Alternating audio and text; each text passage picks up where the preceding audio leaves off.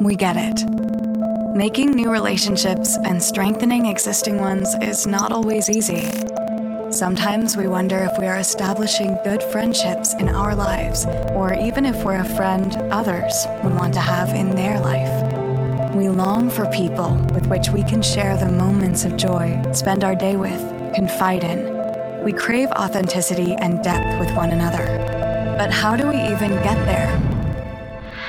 The good news is, the Bible has answers for improving our relationships and being the kind of friend others deserve. We need this because we're better together.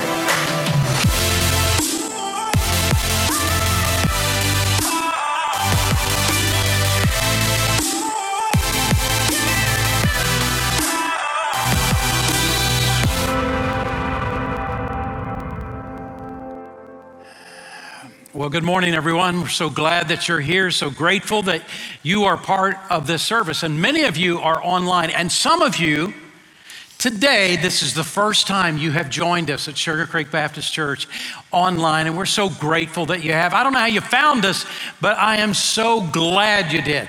And I hope that you'll give us the opportunity to spend a little time with you. And I'm asking you if you'll hang on a little bit and go all the way to the end of the service.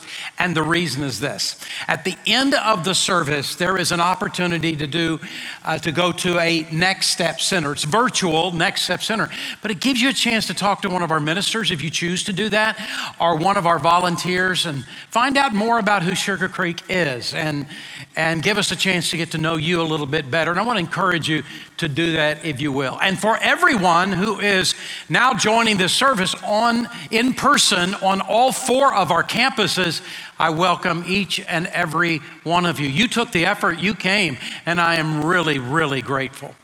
Last week, our 3 regional campuses all had a very special Sunday.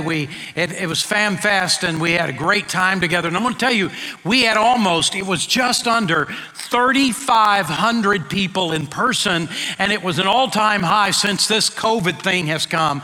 And it means that we have reached 76% of our pre-COVID average attendance, and it's great. All it means is more and more and more people are coming back. And we are so grateful for it. And I'm going to tell you this, last Sunday, we had more guests, more new families than I've ever seen before, more guests that came last Sunday. It was absolutely amazing how many people were visiting us for the very first time last Sunday morning. And I am really grateful. And I hope you're back today. Welcome to each and every one of you. Last Sunday morning, we began a new series simply entitled Friends. We're better together. And I'm telling you, this series is really critical right now because of 18 months, 19 months already of this whole pandemic loneliness that's going on across our country. There is a deep, abiding loneliness that is setting in our country. People are saying that everywhere. But there is more to the series than just trying to overcome the last 19 months. By the way, we're moving toward 2 years of COVID, and the ramifications of it are going to be with us for a while. But there is more than that is about the series. I came to know about a major study that was done on the whole issue of loneliness in the country that is not about COVID. It's just about what's happening in America. And the end result of the study was basically this. First of all, that the millennial generation is much lonelier than the generation that came before it. That was Generation X, by the way. Now, millennials are, this isn't exact, but give me a little grace here. Basically 20s and 30s. And that generation, the study showed, is far lonelier as a generation than the generation before it, Generation X. And Generation X is basically, just give me a little grace here, 40s and 50s. And what they discovered is Generation X is lonelier than the generation before it, which is the baby boomers. The baby boomers are generally, they are like 60s to 150. I don't know really where it ends, but it is just there. So here is the pattern. Are you seeing this pattern? The generation after the boomers is lonelier. The generation after that generation is lonelier. So what do you think about now, the new generation that is teenagers and below, and where they are and what is happening in that generation? And you know what they discovered? And we're not surprised by this at all. We're not at all surprised. The reason that this has happened is because of social media and video games. Are we surprised? No, we're not a bit surprised. Social media's goal was to sort of bring us together, to help with social relationships. And it's been successful in some regards. But the problem that has happened, that's emerged, that we didn't see, but it is emerging over time, is that the relationships are so much more shallow. They don't go deeper, they don't go deep enough, and we're missing out on a key component of life because of social media and because of video games. So here's what I'm going to say to all you parents and grandparents. I'm going to say, yay, God, for you. You have understood this. You have put up boundaries for your kids, and you have said, okay, yes, we'll let you on social media or on video games. Yes, we'll let you do that, but you have limitations.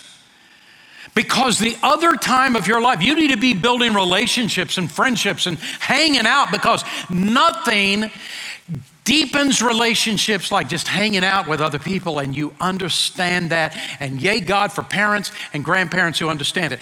And by the way, that is not just limitations we put on kids, it's limitations we put on us.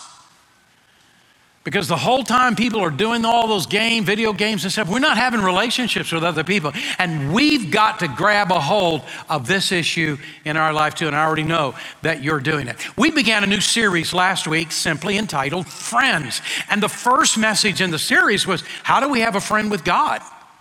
A friendship with God. And it's very possible. We talked about how to do that, how to have a friendship with God. Now, this morning, we continue the series, but the rest of the series is all about humans. How do we have a friendship with other human beings? It's a whole lot more complicated with humans. And so how do we start relationships? How do we grow relationships? How do we deepen our relationships with other people in our life? And I think the first step that we're going to look at today is going to be a surprise for people. Maybe not for everybody, but I think it's going to be a surprise, because what I want to talk to you about today is the first step has got to be internal with you. I know you already have relationships. I'm going to tell you, if you want to grow those relationships and deepen them and build new relationships, something has to happen inside of you. There is part of your past that needs to be resolved. And that's what I'm going to talk to you about today, cleaning the slate. There's a passage of scripture in Philippians chapter 3, verse 13 and 14, and listen to what he says. This is the Apostle Paul talking, and here's what he says. I don't consider myself yet having taken hold of it. What is it? He's really, in the context of the passage, talking about this deep, abiding, growing, maturing relationship with God, and he said, I know I have this relationship with God, but I haven't reached all the way of where that relationship's going to go. I haven't arrived yet, but this one thing I know, I've got to forget what is behind. Forgetting what is behind and straining toward what is ahead. I press on toward the goal to win the prize for which God has called me heavenward in Christ Jesus. Now, this passage is so deep, and we're not going to unpack this passage this morning. There's one phrase I want us to grab hold of, and it's simply this: forgetting what is behind. Forgetting what is behind. This is so key. Paul knew it. He says, I can't go any further until I forget. I let go of my past. What past? If you go back in the passage before this, he did some awful stuff, terrible stuff. He did a lot worse stuff than you've ever done. And he's confessed that in that passage, and he has said, but I got to walk away from that. Forgetting my past, I've got to walk forward in my future. And I'm going to tell you, this needs to happen in our lives as well. And I want to talk to you about that very thing. Fixing the present requires letting go of the past. It is so important to do it. All of us in this room have emotional baggage. All of us do. All of us in this room have emotional baggage that we are lugging around with us that are affecting our relationships in our life. Now, by emotional baggage, what am I talking about? Well, all of us have struggles with resentments. All of us have individuals, they said things to us, they did things to us, they wrote things about us, they were so mean, they gossiped about us, and we found out, and all of us struggle with all of this issue of relationships and resentment. It was Nelson Mandela who wrote, "Resentment is like drinking poison and then hoping it will kill your enemies." Well, it won't. It's going to kill you, and you know. And that's what he's talking about. He nailed it right on about resentment. Second of all, we're all struggling with some regrets in our life. All of us have done things that we now look back on and we're embarrassed by. We're ashamed of. How in the world could we do it? There are times in which we feel we are so free and I'll do what I please and blah, blah, blah. And after we get through with all the expressions of that, we look back and I can't believe I've done this. I cannot believe that has come out of my life. And all of us struggle with this emotional baggage of remembering the things that we did, the attitudes we had, and the things we've said, and it is regrets. And then all of us struggle with tragedy and hurt. And it might be that some of you say, no, I haven't had any tragedy. Yay, God, for that. Every day you wake up and you have not had tragedy or hurt. Every day, thank God, because it's coming. Thank God it hadn't come yet. It's coming. It's a part of life. It's what life is about. And all of this stuff we carry around with us. And there is a need for us to deal with it. 3 things we need to be released from. And that's what I want to talk to you about today. And the first one is simply this: let go of your grudges. I want to use an illustration I've used before. I think it is just perfect for this moment. So you might recognize it for those of you who've been here a long time. It is about a woman who was at the airport. She went to the airport. She's going to catch a flight, and she went early. She was there about an hour before departure, and she had everything together. And so she decided, I'm here a little bit early. I'm going to go to the snack shop. I love going to the snack shop. I don't like the prices at the snack shop at the airport. But snack shops, I love them, and I've got this sugar thing that I enjoy. Well, she went to the snack shop, and she got a package of cookies. Now, in those packages of cookies, there are 5 cookies. And she bought the package of cookies, and then she went and sat down at a table that was just out there. And she was looking at her cell phone and texting people and all that kind of thing. And all of a sudden she heard the rustling of something. She looked up, and a man, total stranger, has joined her at the table. It's probable that all the tables have been taken, just looking for a chair. Okay, I'll sit here, she won't mind. And he doesn't bother her, she doesn't bother him. And he is opening the package of cookies. And she hears the rustling of the opening of the package of the cookies. And she watches him. She cannot believe her eyes. He takes one of the cookies out, pops it in his mouth, and looks down at his phone and keeps on going. She just thinks to herself, I cannot believe this is happening. Now, she could have confronted him, but she dare not, because we all know that airports are full of crazy people. And you got to be very careful in airports if you're a woman by yourself, especially. No, she said, I'm not going to confront him, but she just reached over the table, grabbed hold of the package of cookies, brought them beside herself, took one of the cookies, and just kept on her cell phone. And before long, she heard the rustling of the package again. He reached over, got the package, he took the 3rd cookie. This is the moment to confront him. But she does not dare do it. She just thinks to herself, I cannot believe this, but I don't want a scene in the airport. I will end up being on TV somewhere. I'm not going to have a scene in the airport. So all she does is reach over, grab the package of cookies, brings it back to herself, takes the fourth cookie, and goes back to her cell phone. It wasn't long. You know what's going to happen. All of a sudden she hears the rustling, and here's what she sees. This guy has stood up. He has now taken the fifth cookie. He breaks it in half. He puts half back in the package for her. He pops the other half in his mouth. He picks up all of his luggage, and off he goes. And this woman is sitting there, and she is thinking to herself, men. They are such bullies. They just think that they can go around total strangers, do whatever they please. Then she heard on the intercom that her flight is boarding. So she opened up her purse to get her boarding pass, and there was the unopened package of cookies.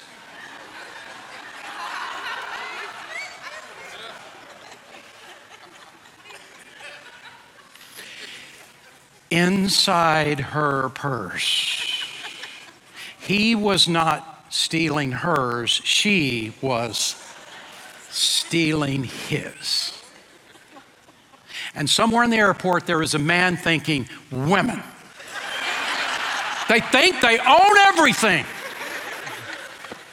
And all I'm trying to say is life is so full of opportunities to offend and be offended.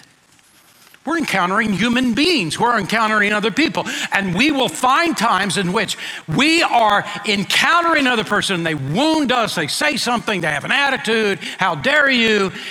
Or we do the same thing and we're not even realizing we're doing it. So what are we to do? Ephesians chapter 4, verse 31. Get rid of all bitterness, rage and anger, brawling and slander, along with every form of malice. Be kind and compassionate toward one another, forgiving each other, just as in Christ God forgave you. Bitterness is giving someone else control over your life.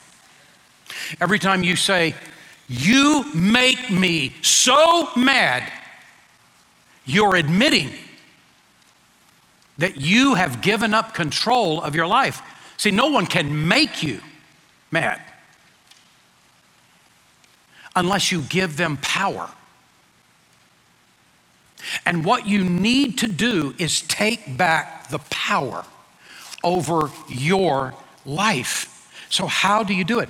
Job chapter 5 verse 2 says to worry yourself to death with resentment would be a foolish and senseless thing to do. Let your past be past and go on. Let go of your grudges. So how do you let go of your grudges? Well, look at that verse that we just read in Ephesians chapter 4. He tells us first, choose to stop the resentment. Let all bitterness be put away from you. Get rid of all bitterness. He didn't say stop feeling bitter. That's not what he said. He said stop being bitter. Coming to the other side of bitterness is a decision we make, not a feeling we have. See, if you're waiting for the feeling, I just want to be honest with myself, and so I won't do anything until I feel it. If you're waiting for the feeling, you may be waiting the rest of your life. Because if your feelings are in control of you, I feel so sorry for you because your life's going to be a mess. Our feelings control us in the wrong direction, and this is where we need a brain and our spirit, the Spirit of God in our heart, giving us direction. And we let our feelings eventually catch up with us, but we do not let them lead us. They will always lead us in the wrong way. We cannot, should not feel our way into doing. We have to do our way into feeling.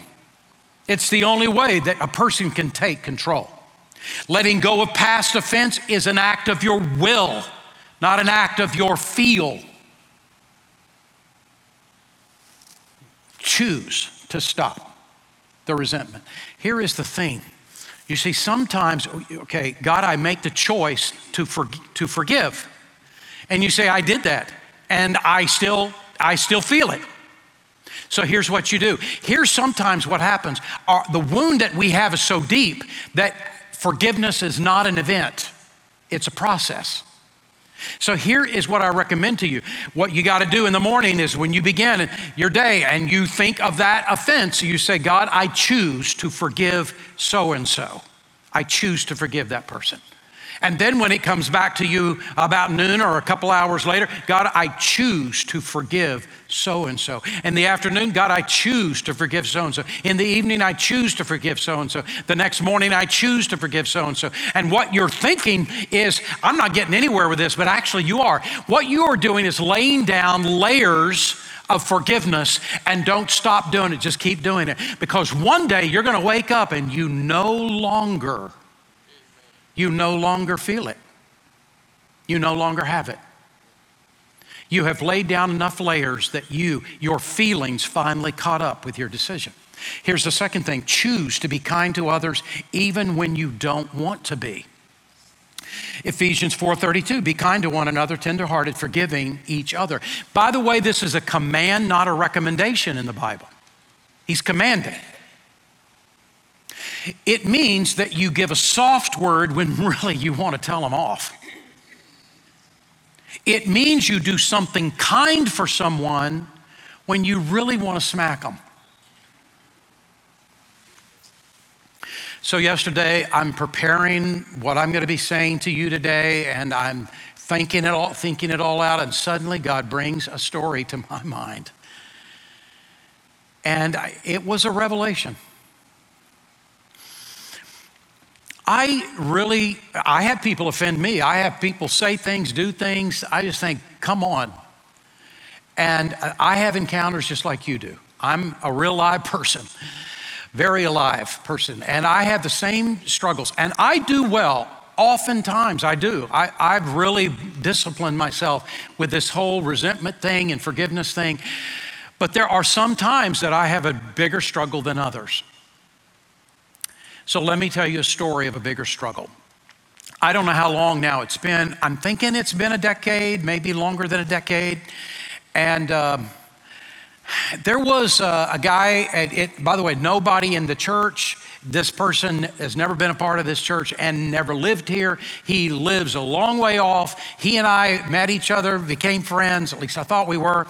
And he's a business guy and a vendor. And he was offering something that I thought would be a benefit in our church. So I negotiated a deal with him, and we had a deal. And then all of a sudden, right at the end, he switched it. And he gave us less. And he never told me until it had been done. And I couldn't believe it. I called him up. Some mistake has happened here. Oh, no. Well, and then him and Hawes, and then I'm so sorry, but, we go on. Now, you know what? I'm the guy of second chances. I just really believe in them. I believe you got to believe in people. And so I decided, a little bit later I gave him second chances. And so I made another deal with him. I negotiated the deal. And right before, he did exactly the same thing to me. He delivered something, but it wasn't what we said. And I got to tell you, I was upset. I was upset partly because I told others, here's what is happening, and then it didn't. And I felt cheated. I felt humiliated. And I thought, first time, that's on him. The second time, that's on me. And I want to just tell you, I couldn't shake it. I didn't shake it. I could have shaken it. I didn't shake it. So a little bit of time went by. And his wife got cancer. And I found out about the fact she had cancer. And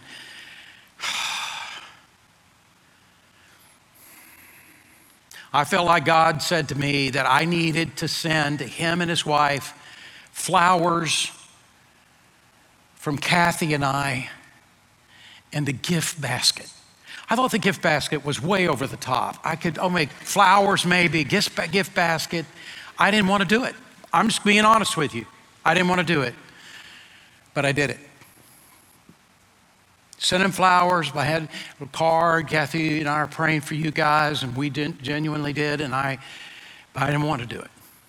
I didn't send any dynamite in the flowers at all.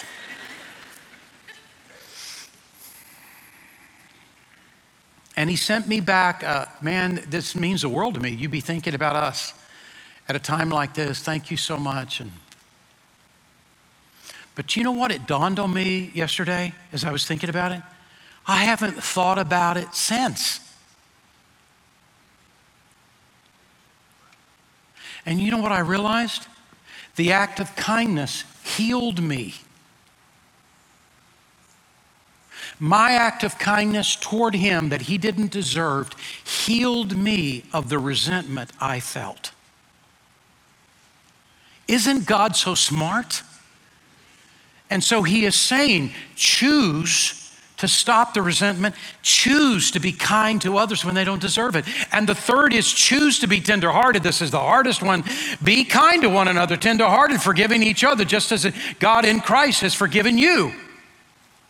And God is saying, if you will take these truths, these principles in your life and do them, you don't feel them. You don't have to feel them. You don't feel them, but you do them in obedience. If you do them, he'll give you grace to overcome. You got to get on the other side of your grudges. Second of all, allow God to heal your grief. Sorrow is a normal part of life. Everybody eventually suffers loss. And maybe it's the loss of money or the loss of a job, and they did you wrong. Or it's the loss of a friend who just walks out on you. Or the loss of someone you deeply love and they die. It's part of life. Can somebody just say, honest, sometimes life stinks? It's a part of life. There is nothing wrong with mourning because you're not a robot. You're a person. But there's a way to mourn. So there's a verse in the Bible that talks about mourning for a person that has died, but it applies the same principle to every kind of mourning in our life. So listen to what it says, 1 Thessalonians 4:13. But we do not want you to be uninformed, brethren, about those who are asleep. He means about someone who has died. So that you will not grieve as, and the key word is as, circle the word as, it's the pivot. That you will not grieve. He's not saying don't grieve. You can grieve, but don't grieve as. Don't grieve as the rest of people who have no hope, because you're filled with hope. The Message version is not a translation, it's a paraphrase. It's somebody sitting there and saying, well, what this verse means to me. So don't take the Message as a translation. It's not. But the Message version says it this way. First off, you must not carry on over them. Like, there's the word, as and like people who have nothing to look forward to, as if the grave were the last word, because the grave is not the last word. He's not saying don't grieve. He already knows we're going to grieve. Of course we're going to grieve, but don't grieve as though people grieve who don't have any hope, don't know God, don't have anything. Don't do that, because you have so much more. One day you're going to see that person knows Jesus as Savior, and you know Jesus as Savior. One day you're going to see that person again. I don't know when, but one day you're going to hug that person again. One day you're going to kiss that person again. One day you are going to be there and smile at that person again. But here is the greater good news. That person, when you see that person again, will be perfect And you will be perfect. And it will even be greater than you can ever imagine because you've been perfected, sanctified in Christ the next time you see that person.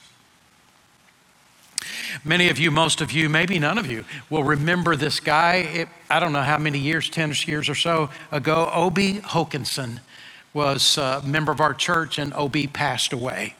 He was an older guy, and I liked Obie. I just thought he was such a good guy. And it was the day, I think, right before Thanksgiving. I felt badly that he was going to be alone and up there in the hospital, and he was dying of cancer.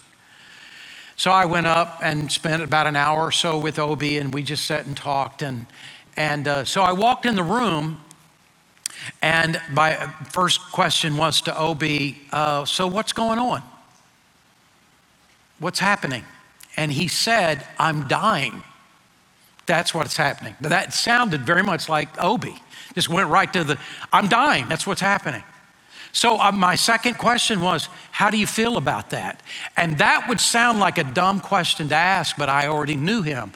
And I said, how do you feel about that? He said, I'm thrilled. I am so thrilled. And I asked him why, and he said, it's been too long. I've been separated from my wife for way too long. And I'm really lonely for her. I really want to see her again. And second of all, I love Jesus so much. And I'm finally, it's my turn. I'm going to get to see Jesus. I'm going to get to hug him. I'm going to get to look in his face. He said, I'm thrilled to death.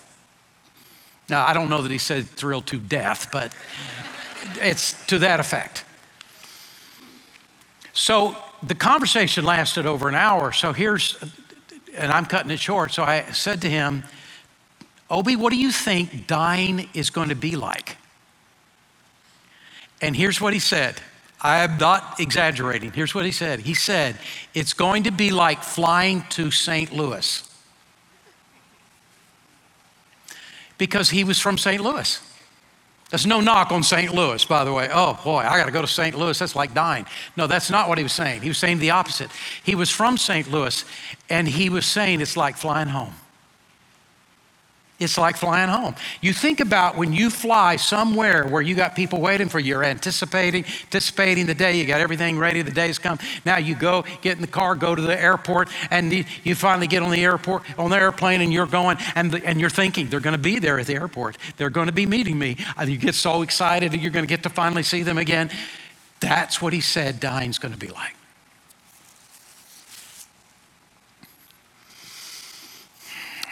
Here's what I want to say to you.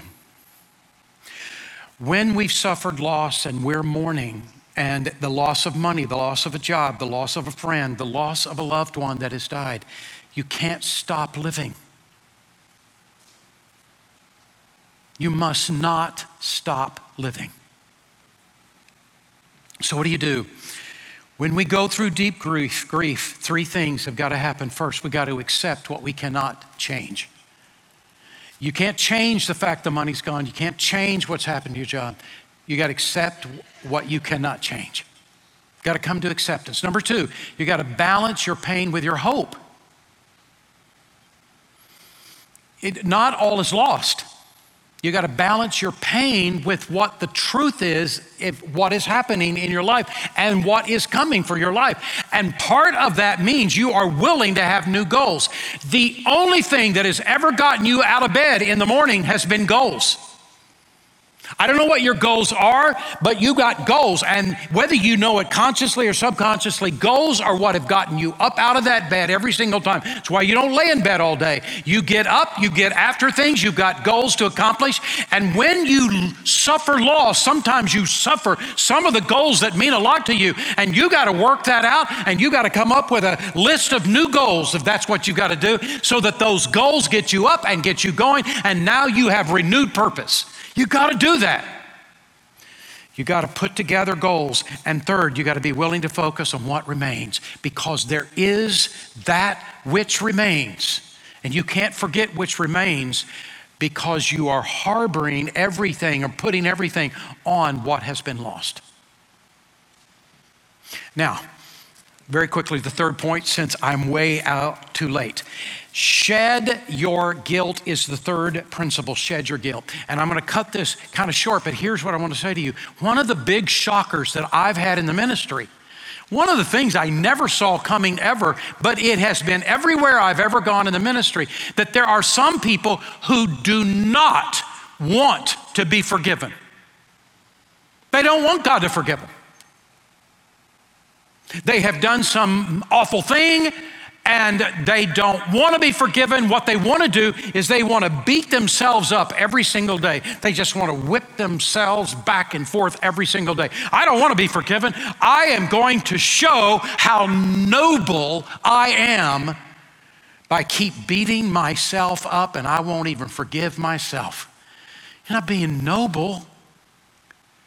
You're stealing life from you. You're stealing this moment of life from you, and you're not just doing it to you, you're actually spilling over into your relationships, and you don't even know it, and they don't know what's going on with you either. But you are actually hurting your relationships. I don't know why you're doing it. They don't know, they don't understand what's going on in your whole mental process, but you are refusing somehow to not be forgiven because you think it's somehow noble for you to keep beating yourself up. No, you're hurting yourself and you're hurting other people around you. You're not being noble. You need to come to this place of forgiveness, and it includes forgiving yourself. So what do? To clean up our past and begin again, we must openly confess our faults to God. Confession is so important. Listen to what he says. If we confess, there it is, our sins, he's faithful and just to forgive us our sins and to cleanse us from all unrighteousness. It begins with confession, and you got to do this. You got to come to this. Come to the place of confession. Why? Because confession is a part of healing. Confession is very, very important. You got to come to this place in order to release your guilt. Let me tell you what guilt's doing in your life. Guilt is destroying your confidence. And here's what I mean. You're about to do something and you're talking to yourself and you're telling yourself how bad you are. You're telling yourself how hopeless you are. You're actually killing your own confidence that you would have far more confidence in your life if you'd let yourself be forgiven and you would forgive yourself. You need that confidence back in your life. It destroys confidence. It destroys other relationships, damages your relationships, and you don't even know you're damaging other relationships. But the way you're acting and behaving is causing damage to other relationships, and it's guilt. And third of all, it keeps you stuck in the past. All you can think about is what you did. You need to come to a place of forgiveness. So you got to come to confess your sins. And part of what that means is to remove guilt. First, you've got to take a personal moral inventory. You got to take a personal moral inventory. However it is you make a list, electronically, on paper, whatever you do, you've got to begin to make a list of all your sins. I got to tell you, it might take you 2 days to list all your sins. You got to be willing to do it. Give it time. God, I'm going to ask the Holy Spirit to bring back to my mind all my sins. Why would I want to do that? You want to get rid of them. I give you the freedom to just bring back all my sins and give yourself time. And you've got this piece of paper you hide from everybody else in your life, and you just add, he brings it back to you. You can make the list. Make the list. Lamentations chapter 3, verse 40, let us examine our ways and test them. This is what's got to happen. Second of all, you got to accept responsibility for your own faults. Don't wimp out. Don't be a wimp. Oh, well, that's not actually my fault. That's the fault of my husband. That is the fault of my wife. That is the fault of my kids. That is the fault of my parents. That's the fault of my boss. No, don't wimp out. List it. Take ownership over what you did. Nobody made you do anything. Proverbs 20, verse 27 says, the Lord gave us a mind and a conscience, and we can't hide from ourselves. Number 3, ask God for forgiveness. If we confess our sins, he's faithful and just to forgive us. Would you see that? He's faithful and just to forgive us, and what else? Cleanse us. He'll cleanse you from all unrighteousness. Number 4, admit your fault towards someone that you've offended, and now go and ask for forgiveness. You got it right with God, go and ask for forgiveness. Here's the last one. Accept God's forgiveness and forgive yourself.